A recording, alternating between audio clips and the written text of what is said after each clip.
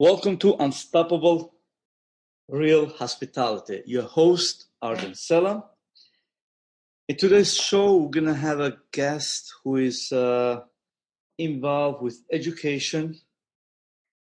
He's involved with training and etc., etc. He represents a very important distributor, which is located in New Jersey. His name is Jerry Picheria. Jerry, welcome to the show. Good morning. So how's your day so far? So far, wonderful. I just finished a couple hours of work on a computer, and now I'm doing this and then out on the road. Excellent. Can you give us a little biography about yourself? How you started in this business and where you are right now? Sure. I started working for a retailer, clothing retailer, while I was in college, and rose up through the ranks. And while I was rising, I realized I hated the job. And one day I just quit and went to work for a small liquor store. Luckily the owner was a wonderful older lady, and she allowed me to study on my own and to taste wine with the salespeople as they came in. And then I went to work for one of New Jersey's finest retailers at the time, Carla Russo, at Wine and Spirit World. And then from there, I went into wine wholesale sales as a salesman out on the road for 10 years. And then I've been with Fedway Associates for 20 years. So along the way, I have achieved the Wine and Spirit Education Trust Higher Certificate. I didn't finish the diploma. Shame.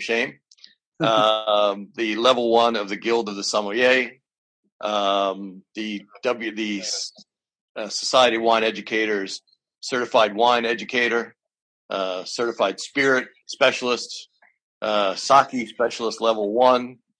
So I've taken all the courses I could think of in order to learn more and more about wine, as well as the reading I do continually about what's going on in the world of wine. So that's my educational background. And what's your role in the company? So my role in the company is as director of education. We have 200 salespeople, and my job is to the position that I've considered is to be sales-based education. Mm-hmm. So I'm not trying to take people who may or may not enjoy wine and teach them to be snobs or to be geeks. I'm trying to teach them how to appreciate the product that they sell and go out in the street and speak knowledgeably about it, even if it's not something that they would maybe consume at home, or consume at all time. I mean, we can't pretend everybody loves wine, but the goal is for them to understand the language of wine, and how to talk to their customers about the products that they're going in to sell them. So that's one of my hats. The other hat is to go into restaurants and put into action those things that I teach people, which is also to share with staff and management how to create wine programs to create more wine sales within the restaurant. So that includes wine dinners, multiple week wine class trainings, and also individual one-time product trial, product trainings. Mm-hmm. So it's a whole gamut of things that it covers. Oh, excellent. That's so helpful, for your stuff and also for the restaurant owners. I was gonna ask you a question. Besides, you did mention it. Besides, you do training for your employees. You also it's a luxury especially for the new restaurant owners, the ones they're going to decide to open a restaurant.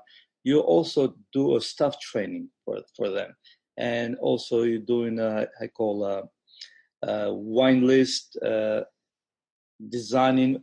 Can you explain to me how you describe the process, how you help the new restaurant owners?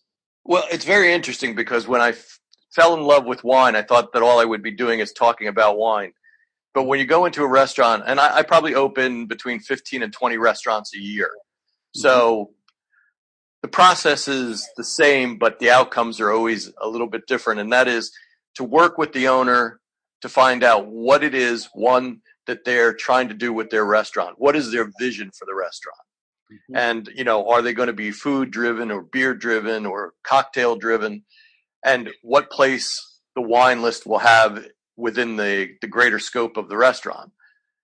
The next part is to make the physical wine list attractive to the guests so that it becomes something that they want to interact with, which is something I never really thought about when I was just trying to sell wine.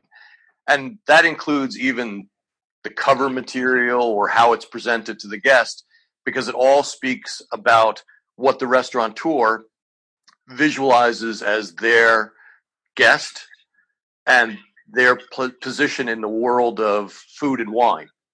So it's really interesting because I work from everything from small little restaurants that specialize in Cuban or Mexican food all the way up to Wine Spectator award-winning restaurants. And every time it's a challenge to make sure that the wines are representative of what the owner is trying to accomplish, both with the staff, the level of knowledge of the staff, and where they want to take it, as well as reflecting the image of the restaurant itself.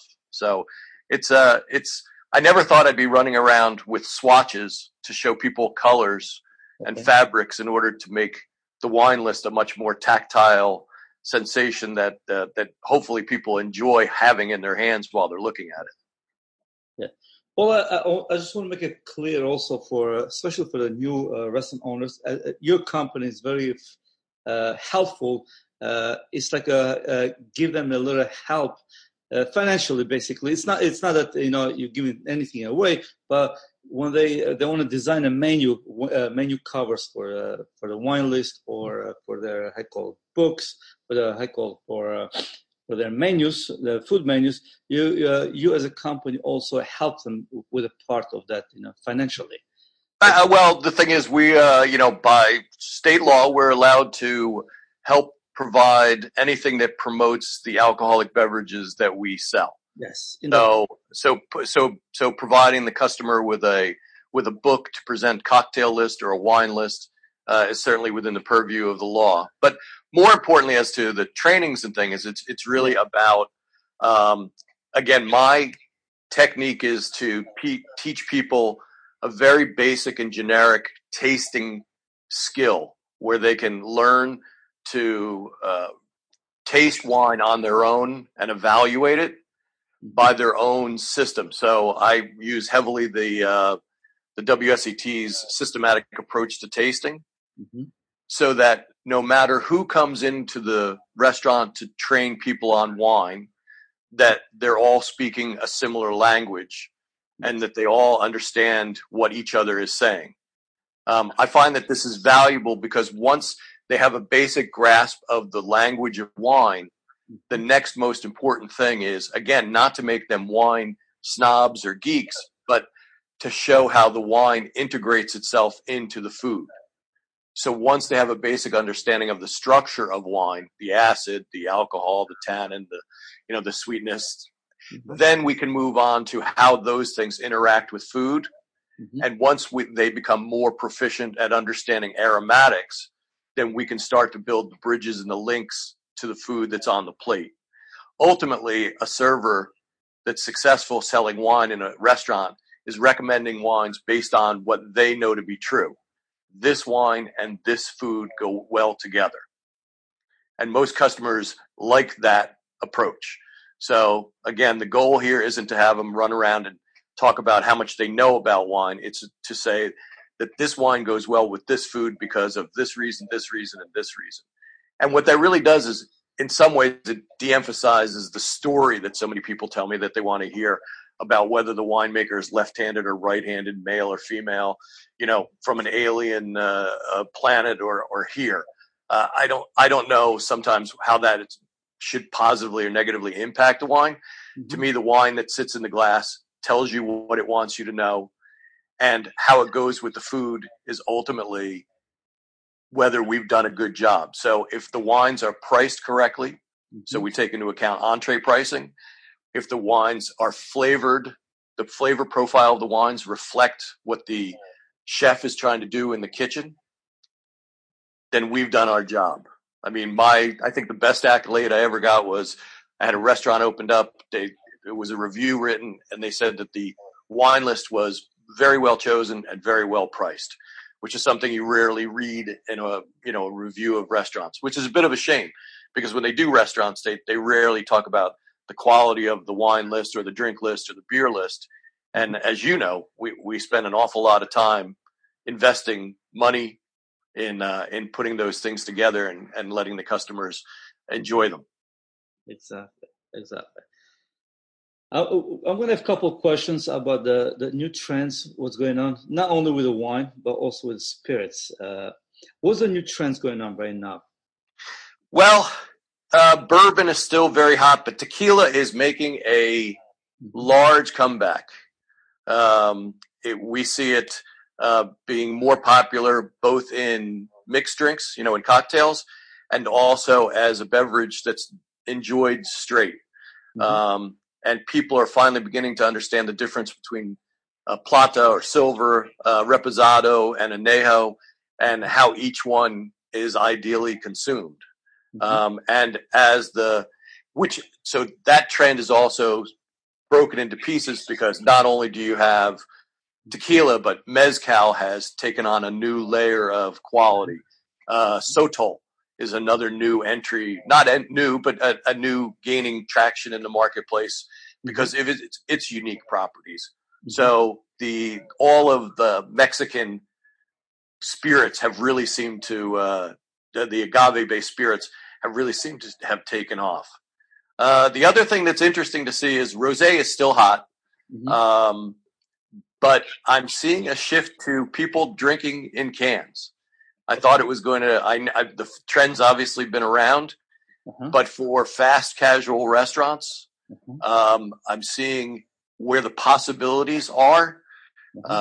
It's a slow adoption for owners because they think it runs contrary to what they think about wine, but it's something it's interesting to see if the consumers will embrace it or not. In some circumstances, they do. Like I said, fast casual. In other circumstances, it'll never be, you'll probably never find it in a white tablecloth restaurant. Yes. The other thing is in spirits, I think what's happening is the rise of the local is a good sign. Cider is strong. Cider's coming on pretty strong. So it's an exciting time to be in the spirit side. The wine side has been a little bit slow. We haven't had a new grape that people have been clamoring about like we have when Malbec was really the last thing. And Rosé's hot now. I'm betting on and trying to promote Petite Sirah as the next red grape. I think it's got a lot of characteristics that people will really find delicious, especially now that they know how to tame the tannin a bit. Yes. And I think it has a great opportunity to work with a lot of the bold foods that people are cooking today.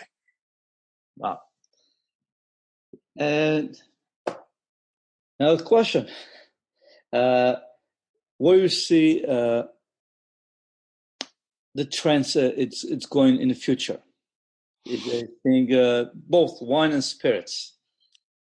Yeah, well, just got a nice boost. But what do you think? What's something different that's coming up? You feel anything's coming different, or I can't tell. I mean, I've been in the business 30 years, and I've watched the rise of the corporate winery, and then I've watched those corporate wineries sell off all of their winery assets and go back to their fundamental businesses, which are typically spirits. And that gives rise to the independents that then sell off to the corporations, and the cycle goes around again. So I think we're still in a cycle of corporate buy-in. I think sometimes it's a mentality of people today, which is, let me start a business in the hope that somebody will offer me a lot of money for it without having the passion that was, I want to be a winemaker, or I want a winery. It's now more of, this is a 5-year creation, and if somebody takes it, offers me $100 million, I'm out. So as far as spirits are concerned, I think local is still going to grow for the next 5 years until the producers get crazy with prices, because there's an absolute ceiling to what people are willing to pay for anything. Yes. And we're seeing it in California, California Cabernet, anything that says Napa or Sonoma on it is getting out of the price range of the average restaurant consumer. Yes. And that, I think, is what's going to push people to looking to flavor profiles and other places that are going to give rise. But here's my real thing. Okay. The key to change is within the retail stores and the restaurants, because they're the ones who can get it to the consumer. I have 1,000 wines. We have 5,000 wines in our portfolio, and from almost every country you can think of. Okay. But how do I get a delicious Turkish wine into a restaurant, an Italian restaurant, or a continental restaurant, or an American, fusion restaurant? It's, how do I go from interpreting the quality of that to getting it into the mouth of that guest is the hardest part. And the trend in restaurant ownership is more corporate, which means that the selections are being done not on a local basis, but on a national basis. And in retail, when I came up in retail, there were, being knowledgeable about wine and working with customers on the floor was very important. But markups were bigger and we made more money. So we could afford to have trained people on the floor. Whereas today, people want the lowest price, but with that comes sort of being alone out in the marketplace to figure out what it is you like.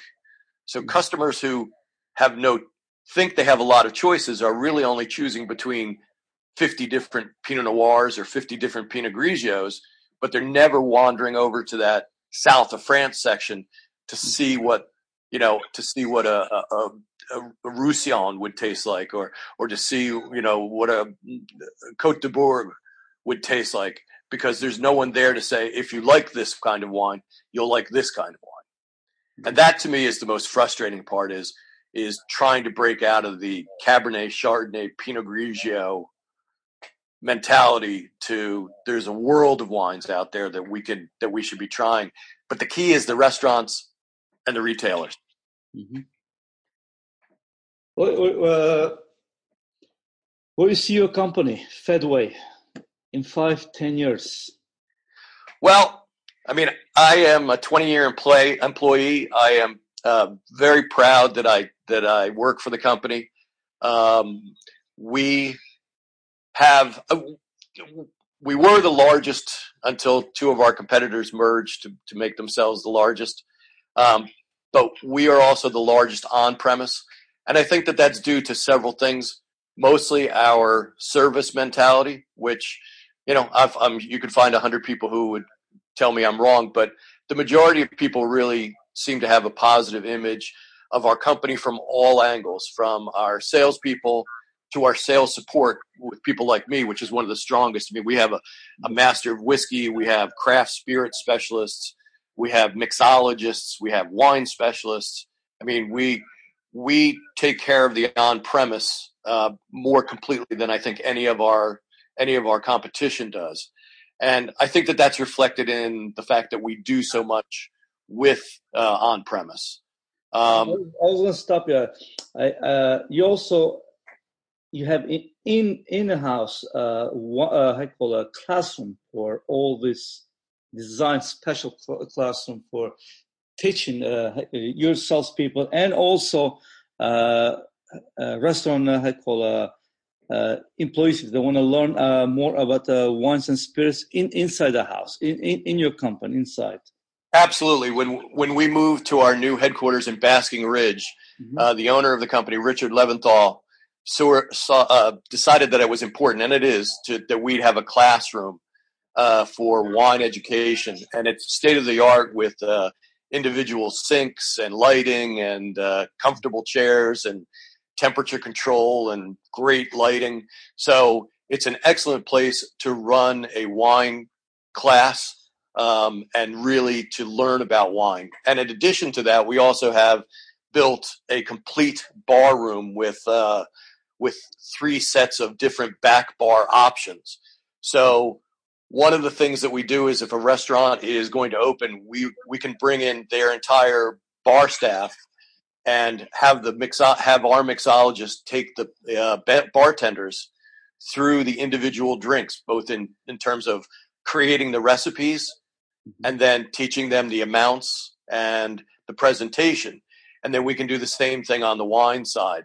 So we can simulate the conditions of a restaurant or a bar in our own facility and bring your employees in and put them behind the bar with a mixologist or put them out at a table with as a server and go through the whole process in our building, which is great. Wow, that's huge.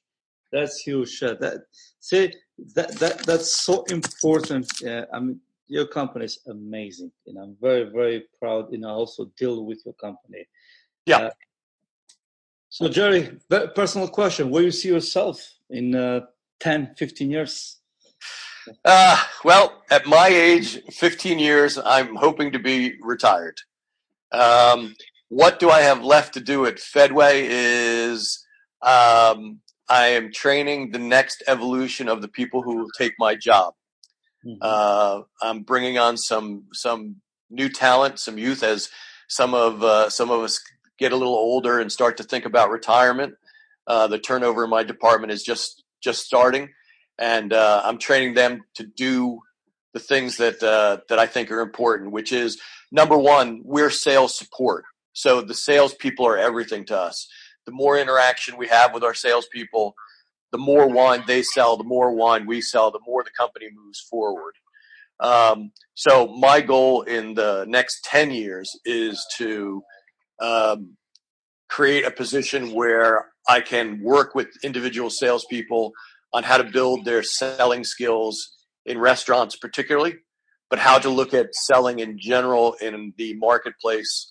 Not a best practices. This is a much more friendly style that I have, which is just going through and looking for the opportunities, creating the plan, and then executing on that plan within a week. And the salespeople have a lot to do, and the goal is always to try to figure out how to help them to do their job more efficiently so that they can do more things that they like, which is selling. If it's selling wine or selling spirits, then that's what I want them to do. Oh, the last bit is in the next trend. We can't. The 800-pound gorilla in the room is marijuana. What is the role of cannabis going to be in the marketplace? Yes. Because the question is, and I was having this discussion with a friend, a restaurateur, the other day. Mm-hmm. You know that as soon as it becomes legal, probably half of your clients will be high at any one time they're sitting at their meal. So the question is, how is that going to change what we do?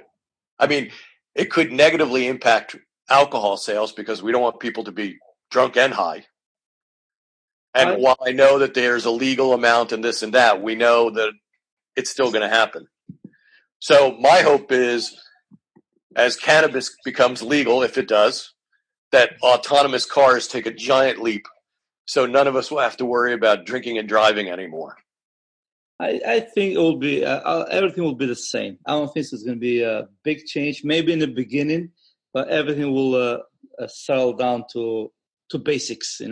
I think it's going to be nothing's going to change. Maybe, like I said, in a couple of months in the beginning, everything will be fine. I don't think so. You guys have to worry for anything. Well, it's interesting though, because I have this feeling that people trust. I don't know how to word this properly, but people trust drugs, right? So we know that there's a certain part of the population that uses alcohol as a relaxant at night, as well as a combination of enjoyment. If marijuana became legal, I wonder what the percentage of people are that would opt into having a piece of chocolate after dinner to mellow them out instead of having a drink. And I think it's the 50 to 60-year-olds that are probably most likely to take that chance. Hey, listen, it is what it